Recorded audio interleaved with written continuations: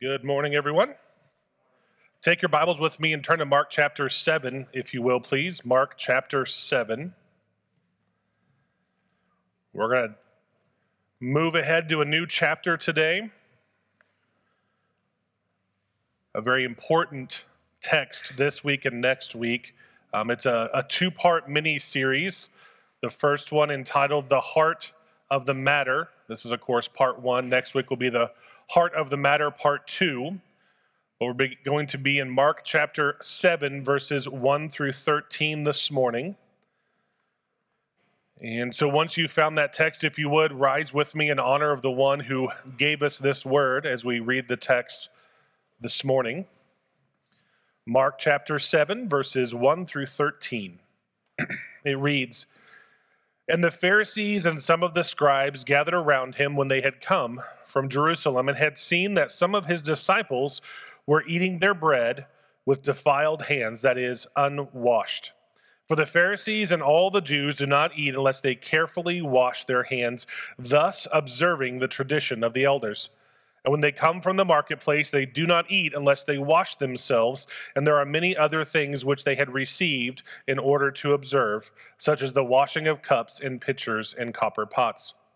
And the Pharisees and the scribes asked him, 'Why do your disciples not walk according to the tradition of the elders, but eat their bread with defiled hands?' And he said to them, 'Rightly did Isaiah prophesy of you hypocrites, as it is written, these people honor me with their lips, but their heart is far away from me. But in vain do they worship me, teaching as doctrines the commands of men. Leaving the commandments of God, you hold to the tradition of men.' And he was also saying to them, 'You are good at setting aside the commandment of God in order to keep your tradition. For Moses said, honor your father and your mother, and he who speaks evil of father or mother is to be put to death. But you say, if a man says to his father or his mother, whatever you might benefit from me is Corban, that is to say, given to God, you no longer leave him to do anything for his father or his mother, thus invalidating the word of God by your tradition, which you have handed down, and you do many things such as that.' This is the word of the Lord. Let's pray. Dear Heavenly Father, we're so thankful for the grace that has come upon our lives, that has drawn us and brought us together here to worship this morning. We pray for those who aren't able to make it to our body, as it seems there's another wave of sickness impacting us, Lord, and we do pray for relief from that if it be your will, and we pray that if it sustains in the sickness, that we will learn to trust you more and rely on your comforting hand as we unite to serve those who are ill.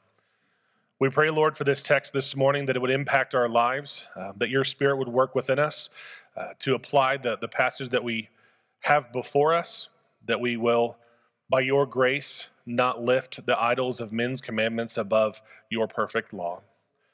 I pray, Lord, that you will help us today, help me specifically, remove any hindrances from me, any nerves, any stumbling speech, that you would be glorified by your word, and that I would simply be a vessel which you use today. We ask that you would help us to do all of this for your glory, both today and in the coming weeks. In your holy name I pray. Amen. All right, you can be seated. So from last week, we know that as we ended up last week at wrapping up chapter 6, we talked about Jesus doing ministry in Gennesaret. And he was going around. It's just south of Capernaum, between Capernaum and another city there just south. And there's this 3-mile stretch that they called Gennesaret. And as we left off last week, he was doing ministry. He was going in the marketplaces. They were touching his tassels. And he was healing people just by the touching of his garment. And now we're jumping ahead in true Markian fashion. He's jumping into chapter 7 without giving us a whole lot of context. He basically just says, and the Pharisees and some scribes gathered around him. The common thought here is that he's still likely in Capernaum and Gennesaret area in the Galilee region, mostly because after this altercation that we're going to see over this week and next, he moves on and no longer ministers in Galilee for the remainder of Mark for the most part. He focuses on Gentiles and then eventually moving into Jerusalem and Judea towards the end of the book. So it's likely that he's very much still in Gennesaret. There's no way to know 100% for sure. There's debate on that, but likely he's still ministering in Gennesaret, still in Capernaum in the region of Galilee, ministering to the people. And these Pharisees here have traveled up to see him. It's a 90-mile journey from Jerusalem to where Christ likely is. And in these two passages, there's an overall motif of cleanness versus uncleanness. There's this idea of what makes a man unclean, what makes a man clean. Where does the aspects of determining defilement versus righteousness come from? And this is extremely important to a Jew. And the reason why this is so extremely important to the Jewish people is because they equated cleanness versus uncleanness as the ability to worship. So if you were set as being or determined to be defiled or unclean, you weren't allowed to come into the temple. You weren't allowed to approach the synagogues. You weren't able to come in and worship God, because in the Old Testament, God revealed himself and settled in the tabernacle. So you came to God. And we know in the Old Covenant, you came to God in a very specific way with specific ritualistic cleansings that we'll look at a little bit more later. But as people wanted to approach God, they had to come to the temple at the time of Jesus. And we know with the new covenant, Christ has condescended to us, right? We talked about that a lot last week with everything that happened in the water and Christ condescending into the boat. So we know in the new covenant, he comes to us. But to a Jew, this wasn't the case. They thought they had to go to God as instructed to approach the temple. Another thing that I want to clarify as a part of introduction is a couple terms that I'm going to use today, the Mishnah and the Torah. So those are two distinctive books of the Jewish teaching. The Torah, of course, is the laws, the Old Testament, the prophets, specifically Moses. Moses is 5 books.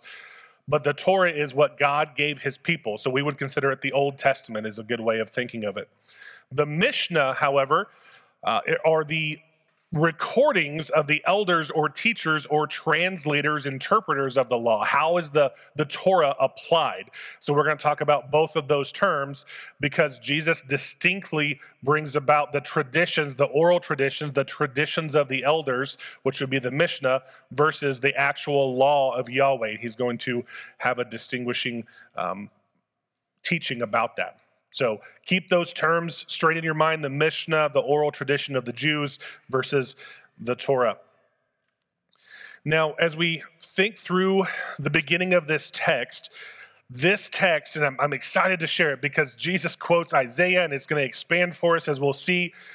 But there's something here that Jesus is going to display over these 2 weeks. As Mark has continued going through his gospel, he has unequivocally proven the authority of Christ over and over and over again, hasn't he? He showed us in miracles, he's shown us in the actions of Jesus and his teachings, and now Mark is going to show us that Jesus also has authority to interpret the law.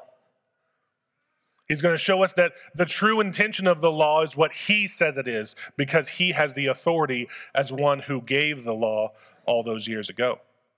And so we're going to be able to see another aspect of the authority of Christ today as well. So let's dig in here because there's a lot packed in. Point number 1 for today's sermon is accusation levied. So if you have your notes, the sermon notes, the first blank is levied, accusation levied. And this is going to be verses 1 through 5.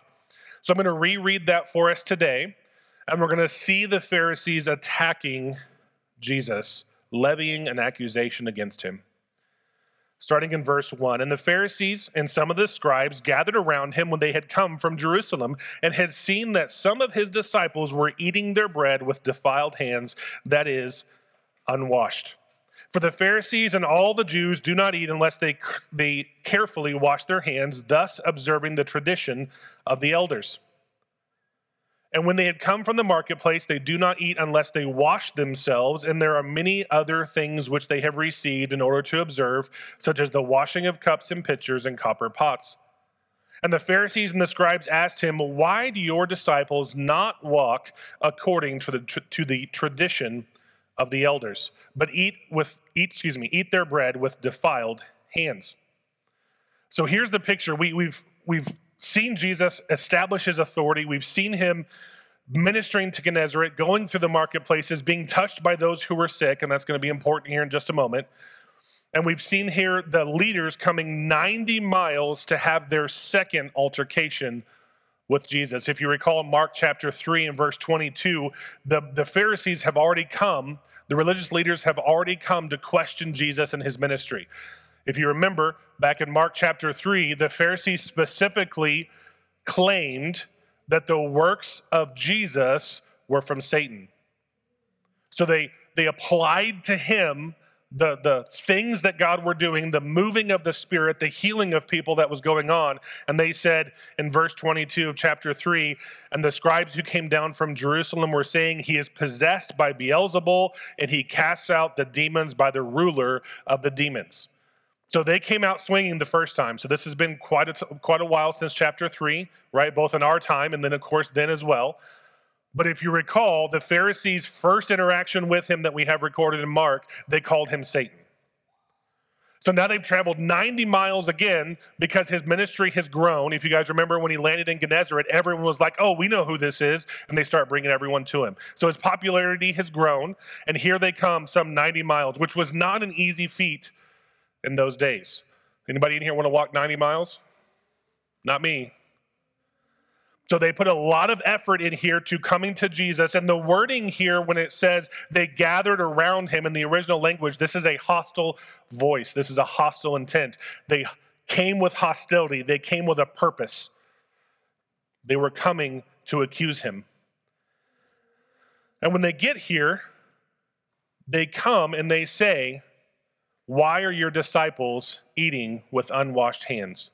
And that's what they say in verse 5. That's the ultimate accusation. But what Mark does here for us is pause for 2 verses, and he gives a description of why the Pharisees would ask this. Now, if you guys recall, when we've been talking through Mark, who is Mark writing to? You can answer. You guys remember? The Gentiles, the Romans, right?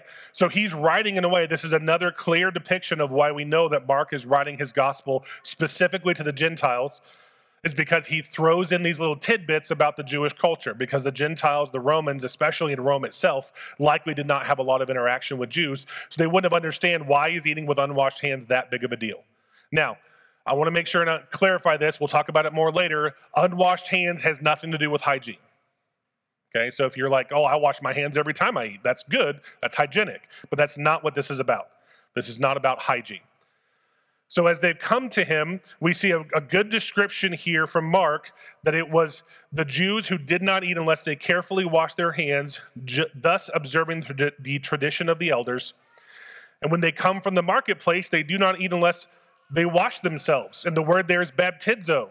They actually dunked themselves underwater, completely submerging themselves when they came back from the marketplace. And then he goes on to describe that they have specific regulations on how they wash cups and pitchers and copper pots. So I want us to understand where the Pharisees are coming from, because there's a lot packed into this information that Mark is telling us. So the Pharisees considered uncleanness to be much broader than what the law of God actually considered to be unclean. So we have to understand what they're adding on. The Mishnah, the verbal, let's say, application of the law that man has added on to the law of God, had much more with it than what God had ever intended.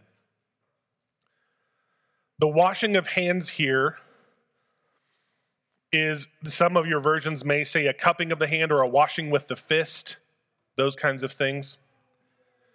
So the physicality of it was simply to pick up a cup of water and to wash your hands and to let it fall. Now, when we think of uncleanness in our culture, we think of disease, garbage, trash, uncleanness. What the Pharisees were talking about was simply extended to, they would add on to the law of God to include Gentiles. Gentiles were simply unclean because of who they were. What about Samaritans? Samaritans, I mean, they're not Jewish. They can't be clean. They added on women after childbirth. They would actually add on for weeks or months that women were unclean after childbirth. Creeping things, just bugs in general, they were unclean. And the list goes on. 25% of the Mishnah, the verbal oral tradition added on to the law of God, was about purity rituals. Literally, you can do this if you touch this, if you don't do this, if you walk past this, but you don't get so within so many feet, if you don't sit on this, you could spend hours talking about the uncleanness that the Pharisees determined to be unclean. It has nothing to do with hygiene. In fact, there's really not a lot of rationality to a lot of their determination of uncleanness. Let me give you this one. This one blew my mind because I think this just encapsulates exactly what the Pharisees were adding on. The Pharisees said that the Aramaic sections of Daniel and Ezra, so this is the Torah, the Aramaic sections of Daniel and Ezra were unclean and could not be touched. So as they were reading the scroll, they would not touch the physical paper of the Aramaic versions of Daniel and Ezra. And if any translation of the scriptures were put into Aramaic, it was considered unclean to touch. And you were then considered unclean and could not worship. So that encapsulates the rationality of the Pharisees. Now, I want to pause here because this will come back for our application later. The heart of the people at that time, maybe not in Jesus' time, but when these regulations began, their goal was to fence around the law of God so that they could be holy as God had told them to be holy. So their intent was, I want to be holy because God has told us to be holy. So at the beginning, does that sound like a pretty good thing? Right? Out of the mindset of them, let's be holy by fencing. That's the word the Jews use. They fence around the law of God. So every one of these builds another layer of protection so that you don't break the law of God. And there's going to be a problem with that, and we're going to see why there's a problem with that later. But to put it in context for how we might be able to understand, especially when it comes to people and the marketplaces and things like that, in our culture, there's a social stigma of someone who is thought to be immoral. Right? You guys remember small town USA back in the 50s and 60s? If someone was considered to be very immoral, you crossed the side of the street and walked across the other side of the street, right? You didn't talk to them, told the kids, don't you guys stay here, hold my hand, right? You guys know what I'm talking about. Or there's the social stigma of if you come from a bad family or a bad town, we can't go near them, we might catch something, right? There's this idea of even in our culture that we see things as not approachable. Even in some cases, sadly, someone who's no longer part of our church becomes suddenly socially unclean. I've seen that happen. So as we think through the uncleanness that the Pharisees are talking about, we have to wrap our mind around the irrational idea of what they're adding on to Scripture. Now, as Mark has been writing to the Romans here, he's now given them a brief description. I hope I've helped expand that so we can grasp our minds around just how far they were taking their additional laws to, and to understand as well the reason the Mishnah was so put forth is that the teachings at one point between the time that the law of Moses was laid down, they don't know exactly what year it was written, but it has actually been written that Moses received both the Torah and the Mishnah on Mount Sinai, and that it holds the same weight as the law of Yahweh that was given to Moses. So the oral tradition, the Mishnah, holds the same weight as the law of God itself. So please see where I'm setting this up. Follow my train of thought, because it's going to become very important when Jesus tears down the law of man that was added to the law of God here in just a few moments. So as we get to the end of the first 5 verses, the Pharisees and scribes have come, they've seen what they're doing, and they ask Jesus, why do your disciples not walk according to the tradition of the elders? Of course, the rabbi being the one responsible for making sure his disciples were following this oral tradition. So here we've set the scene, we know what's coming, we know where it's coming from, We know the accusation that's been levied. Now, I want to take just a moment and apply a couple of things from these first few verses that we've already talked about. So when we expand on all the extra things, all the things that the Pharisees were doing, we can understand now why Jesus will call them hypocrites in just a moment. Because they are not holding to the law of God, they are holding to the law of men. They have elevated something that man has added to the law of God and elevated above the law of God. Now, how many times do we do this in our own lives? How many times have we done this? How many denominations do we know that do this? How many teachers do we know that do this? How many pastors have you sat under that do this? How many times have you done this in your own life where you sit in church week in and week out and you look at everyone around you and go, oh, I didn't watch a movie that I shouldn't have watched. They shouldn't have watched. I heard them talking about that movie. It's a good thing I'm holier than they are. So please understand, I'm not talking anything wrong with standards, and we're going to talk about that in just a minute. I'm not swinging the pendulum too far, but I want you to understand, get this really wrapped in your mind. I hope it sticks. The law of God does not need a fence. It doesn't. The law of God is perfect, exactly as he gave it. It is to be followed exactly as he gave it. The law of God does not need a fence. Especially in the new covenant. Because in the new covenant, we no longer have the law written on tablets of stone. He has written it upon our hearts. We have the Spirit within us that tells us what is right and wrong, that leads us according to the scriptures. We have a new heart that no longer is bound to sin. And so we understand and know as new covenant believers that the law of God does not need a fence. And in this application, I want to reference Romans 14:14. The whole chapter is a fantastic chapter on understanding the New Testament view of how the law should be applied. But it says in verse 14 of that chapter, I know and am convinced in the Lord Jesus that nothing is defiled in itself, but to him who considers anything to be defiled, to him it is defiled.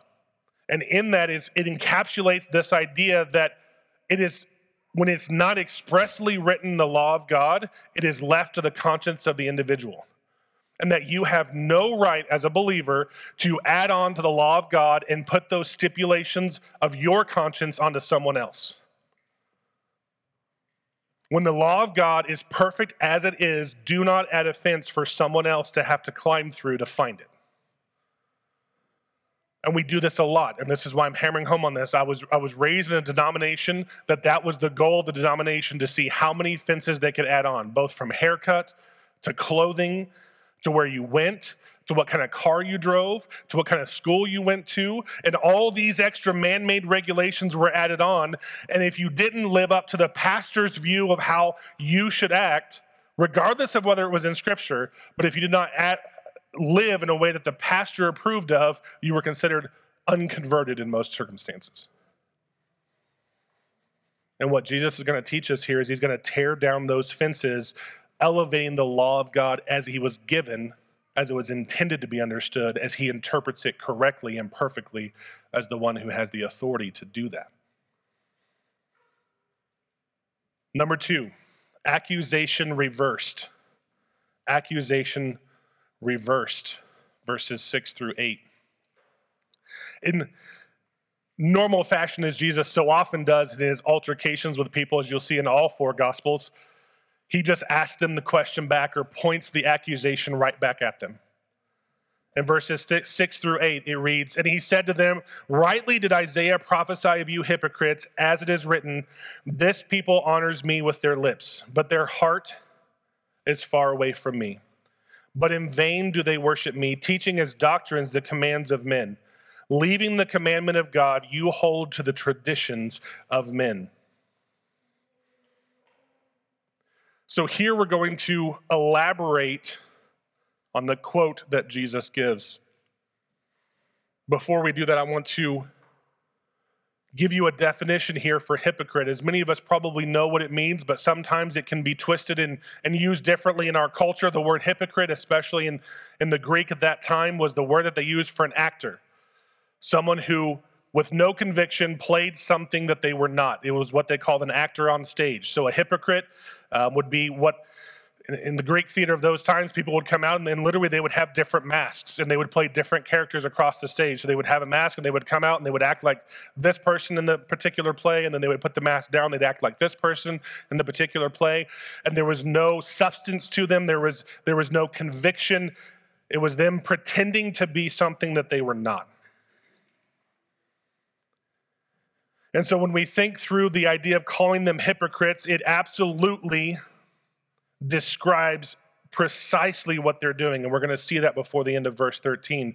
But I want us to have that definition locked in here as Jesus says it. So when we look at Isaiah, he is quoting from Isaiah chapter 29 and verse 13. So you can make that note if you'd like. He's quoting from Isaiah 29 and 13. But the chapters that he's quoting from, Isaiah 29, is right in the middle of what's called the woe oracles. So from Isaiah 28 through 31, so chapters 28 through 31, Isaiah writes the woe oracles, or the pronouncements of judgment upon Israel. And this is an extension of Isaiah chapter 6, whenever God says that they will not have lips to hear, and I will not give them ears to hear, and lips to understand, or eyes to see. And he extends this judgment that Israel has. Here's the judgment coming to pass in chapters 28 through 31. And in chapter 28, I want to give a high-level overview. Chapter 28 begins with a specific attack on the rulers of Israel, and then gets more specific later on in that chapter with very specific condemnations on the leaders of Jerusalem themselves, because they have rejected the prophet's message. So at this point in Isaiah, the message of God has come forth, and the leaders of Jerusalem are being accused by Yahweh himself of ignoring the prophet's message. And then in chapter 29, we find the verse that we have in 13. And then in chapter 30, the religious leaders Isaiah goes on to describe the religious leaders as men that think they are wise, but are actually like obstinate children. Isaiah calls them obstinate children who think they know better with their schemes and strategies than the clear instruction of Yahweh. That's some heavy language for the God of the universe to be calling you. Obstinate children who rely on their own schemes rather than the law of God. And so they are in effect rejecting his very directives. And as it continues in those woe oracles, it says that Judah is blind and deaf, that their leaders are blind and deaf, and the policies they implement will lead to the land's devastation and the nation's exile. I know it sounds like I'm talking about a lot of history here, but it's important to understand what happens in AD 70. Okay, so bear with me here. And even in the wording that we have in verses 9 through 14 is about the leaders. So in chapter 29, verses 9 through 14 is about the leaders. Although the quote that Jesus has in verse 13 says the people is in reference to the leaders when you look in context of the whole section. And what's so interesting,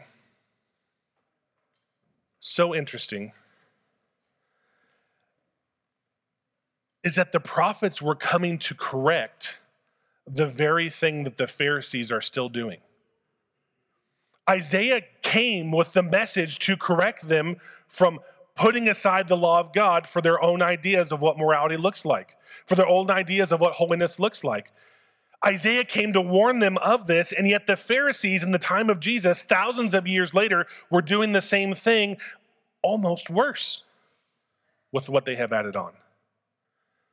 Because in the law of God, there's only 3 times. There's only 3 times in all the law of God that it says to wash? 3 times. So when you think of the law of God, you're like, okay, yeah, there's probably lots of places for you to wash. God, cleanliness is next to godliness, which is not in the Bible, by the way. Cleanliness is next to godliness. We have to be clean. Let's make sure we wash. There's only 3 places. The priests were to wash before offering a sacrifice in Exodus 30 and 40. An Israelite after having a discharge in Leviticus 15. And the elders for the special sacrifice of the heifer, Deuteronomy 21. Those are the only 3 times that the Israelites were commanded as a whole to wash in the way the Pharisees are requiring for all those other things. Just those 3 times. So God's accusation against the nation of Israel in Isaiah and Christ's accusation against the Pharisees in chapter 7 of Mark are exactly the same. You have laid aside the law of God as imperfect. You have said, this is not good enough. God doesn't know best. Let me add on some extra for you to help you. Can you see the problem with how that works? Can you see the problem? And so when we think through what Isaiah is telling the people of Israel in his oracles of woe, and Jesus quoting right from the middle of that to then apply those same oracles to the nation of Israel and present with its leaders in Jerusalem. Remember, the leaders are from Jerusalem. He is now telling them and setting them up for what is to come later on in Mark and eventually happen in AD 70. This is an eschatological or end times or the end of things revelation. Jesus is quoting very specifically from the Old Testament because later on in Mark in chapter 12, he is going to give the vineyard to someone else. You guys remember the parable? He's going to give the vineyard to someone else. He gave it to the Israelites, right? And so the application, we'll get there eventually in, however many weeks it takes us to get to chapter 12. We'll get there. But that particular parable is he gave his vineyard to a group of vine growers who killed all of his servants, ultimately killed his son, and he had to come in and destroy the vine growers and give the vineyard to someone else, referencing Israel losing the covenant of God because they broke it and giving the vineyard or the new covenant to the Gentiles. And then we have in chapter 13, Jesus goes on in Mark, and we'll get there eventually, to talk about the destruction of the temple and how the temple is going to be destroyed. And so in this altercation, only the second altercation in Mark with the Pharisees, Jesus is laying down the consequences for them rejecting the law of God and living how they determined to live and teaching others to do it also. Because then in AD 70, the Romans come in and completely wipe out the temple and essentially bring about the end of Pharisaical Judaism. The religion of Judaism as a whole, yes, there's still something that practice remnants of it today, but as a large religion that was practiced for hundreds of years effectively came to an end with the destruction of the temple, because true Judaism cannot be practiced without a temple. So Jesus is pronouncing judgment upon them for doing what? For elevating the commandments of man to the level of the law of God. For laying aside the law of God and creating idols that they hold up and say, this is actually how you worship God. How many times, how many altercations do we see in the Gospels that Jesus calls the Pharisees out for this exact behavior? All of Matthew chapter 23 is Jesus calling the Pharisees out for this exact behavior. He calls them washed cups on the outside, but dirty on the inside, because they follow these commandments of man that they have elevated to the level of God's law without their hearts being, there's the heart of the matter, without their hearts being focused on God. And then he calls them whitewashed tombs, but they're full of dead men's bones. They're full of rot inside because they think the outward that they have added to the law of God is more important than the heart of the matter. Now, and that's why I'm so adamant about this. Do not add the law of God and equate it to what he says. I'm not saying that there can't be standards. It's according to your own conscience. I'm not saying that you can't give wise suggestions. Older believers say, hey, I've dealt with this before. If you have a pornography problem, you probably shouldn't have a smartphone. But to elevate that to the law of God is a sin. To elevate your own standards of movies that you watch as everyone else that watches those are sinning is against the law of God. Yes, we are to be pure, but your conscience, driven by the Holy Spirit through the Word of God, is what determines what that purity looks like in your life. Now, again, understand, I'm not saying you're in a free-for-all. Should we sin more that grace may abound? It's almost like God prepped us for that, right?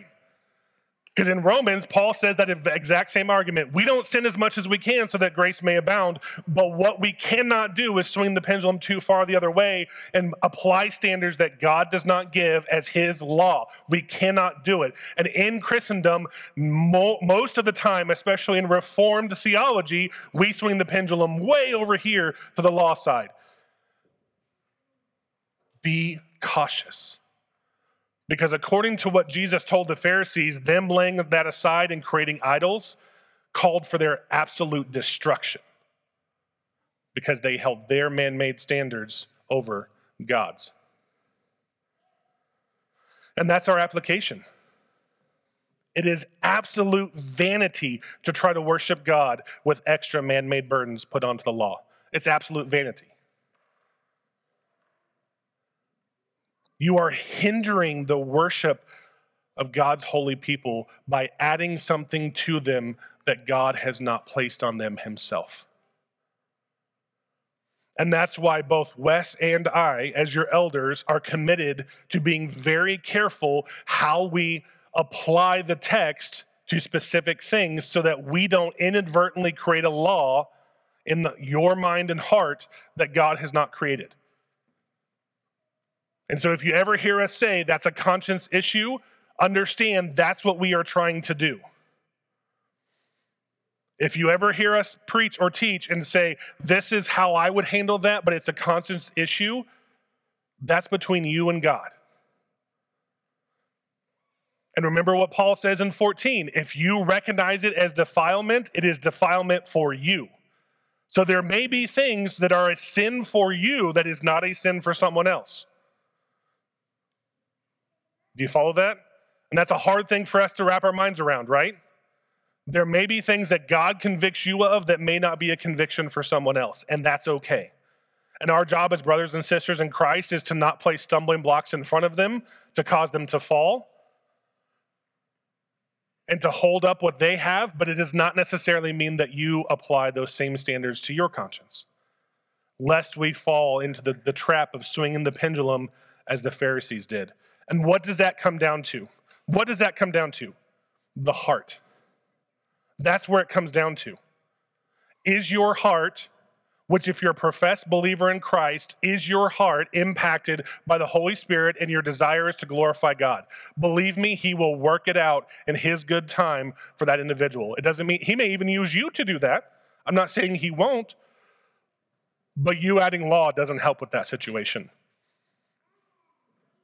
And so I would challenge you, do you honor with your lips when your heart is far from him? Do you honor God with your lips when your heart is far from him? Do you come in ready to worship, to sing, so that you can be a spectacle for someone else? I'm not saying anyone here does that. I'm just asking some general questions. Do you do things around certain people or not do things around certain people so that you can look more holy or better than them? Be careful. That's a sign the pendulum is probably swinging too far. Do you consider yourself better than someone else because I would never buy that particular brand of whatever because they stand up for whatever cultural thing that we disagree with at the time? I've had those conversations. I've been accused of that myself because I have an Apple iPhone and a MacBook computer because that just happens to be what I like to work on. And I've been accused of sinning because I have something from a company that supports whatever it was. I don't even remember the accusation now because it was that irrational. But be careful. That's all. I won't beat a dead horse, but I'm just, please understand, swinging the pendulum over here is just as bad as swinging the pendulum over here and living a terrible, sinful life so that grace may abound. It is equally bad, equally idolatrous, and equally condemned by God.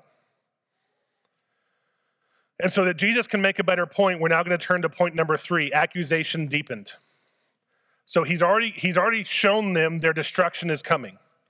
He's told them by using Isaiah, this is what I want you to look at. God's law is perfect. It doesn't need offense. And because you are adding to the commandments of God, leaving them aside, holding up your traditions as better, you're going to be destroyed.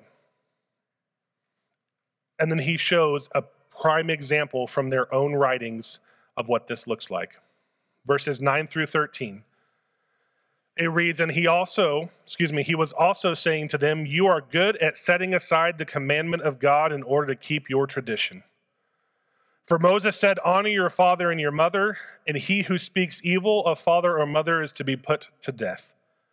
But you say, if a man says to his father or his mother, whatever you might benefit from me is Corban, that is to say, given to God, you no longer leave him to do anything for his father or his mother, thus invalidating the word of God by your tradition, which you have handed down, and you do many things such as that. So as Jesus continues to move forward here in the conversation, he is now zeroing in on the heart of the matter. That worshiping God has now become an outward sign of chasing man-made laws for these people instead of the purity of the heart of worshiping God in spirit and in truth, loving him with all of you and loving your neighbor as yourself. Isn't that what Jesus said in Matthew 22, 36 through 40? That all the law and the prophets, everything that the law of God that he gave hinges on loving God with every part of you and loving people as yourself.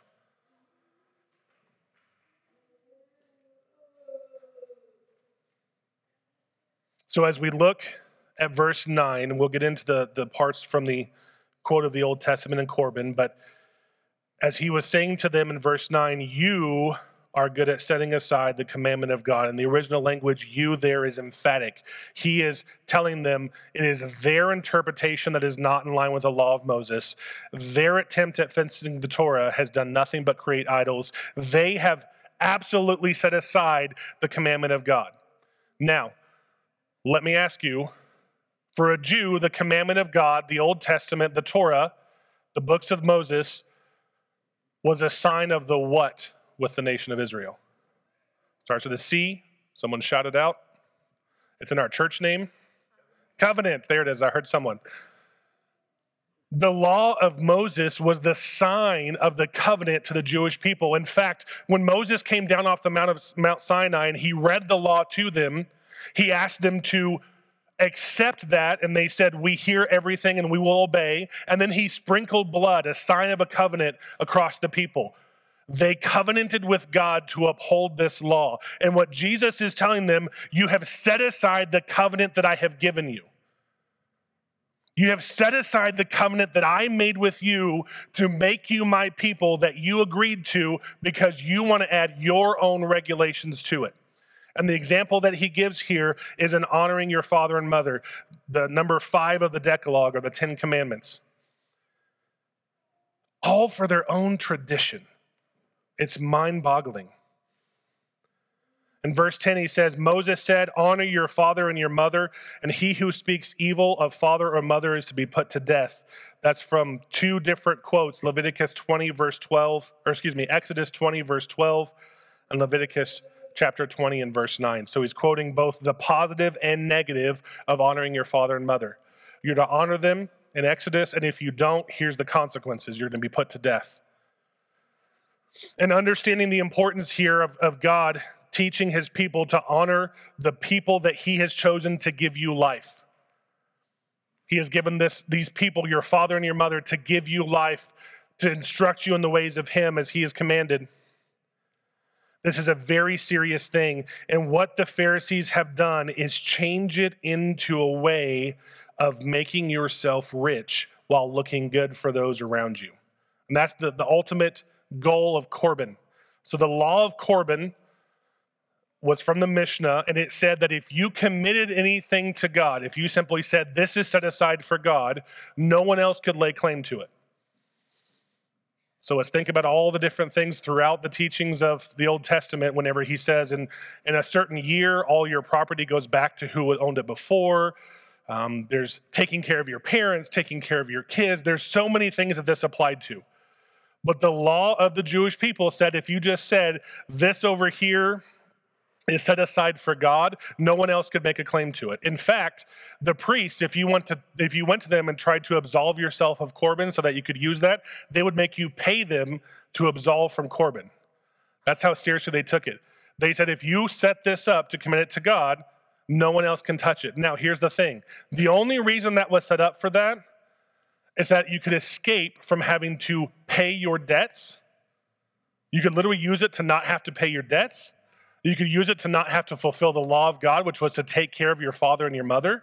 You could use it to get around just about any other law. So what the Pharisees have done is they've taken one law and pitted it against itself. Because the oath of Corban, they said, fell under the oath regulations of Leviticus. And they pitted it against the commandment to honor your father and mother in this example. They are literally using the law of God to pit itself against each other for their own personal gain, so that they could then live the rest of their life with all of their wealth, ignore their responsibilities and debts, and then when they died, all that money would go to the temple. They are literally using the commandments of God to subvert the commandments of God. And so Jesus calls them on this. And he says in verse 12, you no longer leave him to do anything for his father and mother. So the instructions of the Pharisees, remember he's talking to the Pharisees, you're absolving these men from the commandments of God. You're not leaving them anything to care for their father and mother. And then you are thus invalidating the word of God by your tradition, which you have handed down, and you do many things such as that. So as we come full circle here, and we've come all the way to the end of the text, it's pretty safe to say, and I hope I get a lot of head nods from this, did the Pharisees add to the word of God? Yes. Did God judge them for that? Yes. Was it a most severe judgment? Yes. And who is the one that gets to interpret the law? Because I know what you're thinking. Okay, so if the Pharisees weren't supposed to interpret in the way that they did, why does Jesus do that? Because if you think about it for just a minute, in the Sermon on the Mount, what does Jesus spend the entire Sermon on the Mount doing? You have heard it said, but I'm correcting it.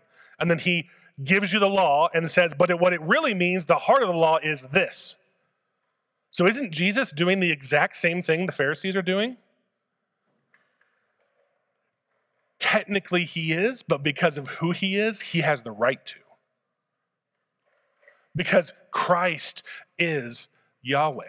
And what did we establish last week with ego and me? Mark has just told us this is Yahweh. He revealed himself passing by the boat. He condescended to his people saying, I am. He calmed the storm. He has showed who he is. And now he comes along and says, no, you don't get to interpret that. You leave that to me. And then for us as believers, what do we have the benefit of? In John 17, Jesus says, if I go, I will send a helper to you that will help you understand the truth. And then you apply that truth to your life as the Spirit works in your life through progressive sanctification to help you understand the law, to help you encourage each other around you, and to help you see that the heart of the matter is there's something the matter with the heart. That's the heart of the matter. There's something wrong with the human heart. And there is only one solution, brothers and sisters, and that is Christ. That is Christ. These unconverted men, and I stand here and tell you these Pharisees were unconverted as we would think. They are not people of God. These unconverted men have a heart problem. The heart of the matter is they needed a new heart. And by God's grace, we as men and women who have sinned and also need a new heart have been given, that heart of stone has been removed, and we've been given a heart of flesh. And Ezekiel says in that same passage that law will be written on the heart of his people. Do you see how big of a difference this is? This is a watershed passage because Christ is setting up not only the destruction of the Jewish people with Jerusalem, telling them that this is not just for you, the covenant that's coming is for the Gentiles as well. But he's condemning them for breaking the very covenant that God made with them at Mount Sinai. They are worshiping God with a heart of stone, while portraying themselves as more holy than everyone else. Think about that for a minute.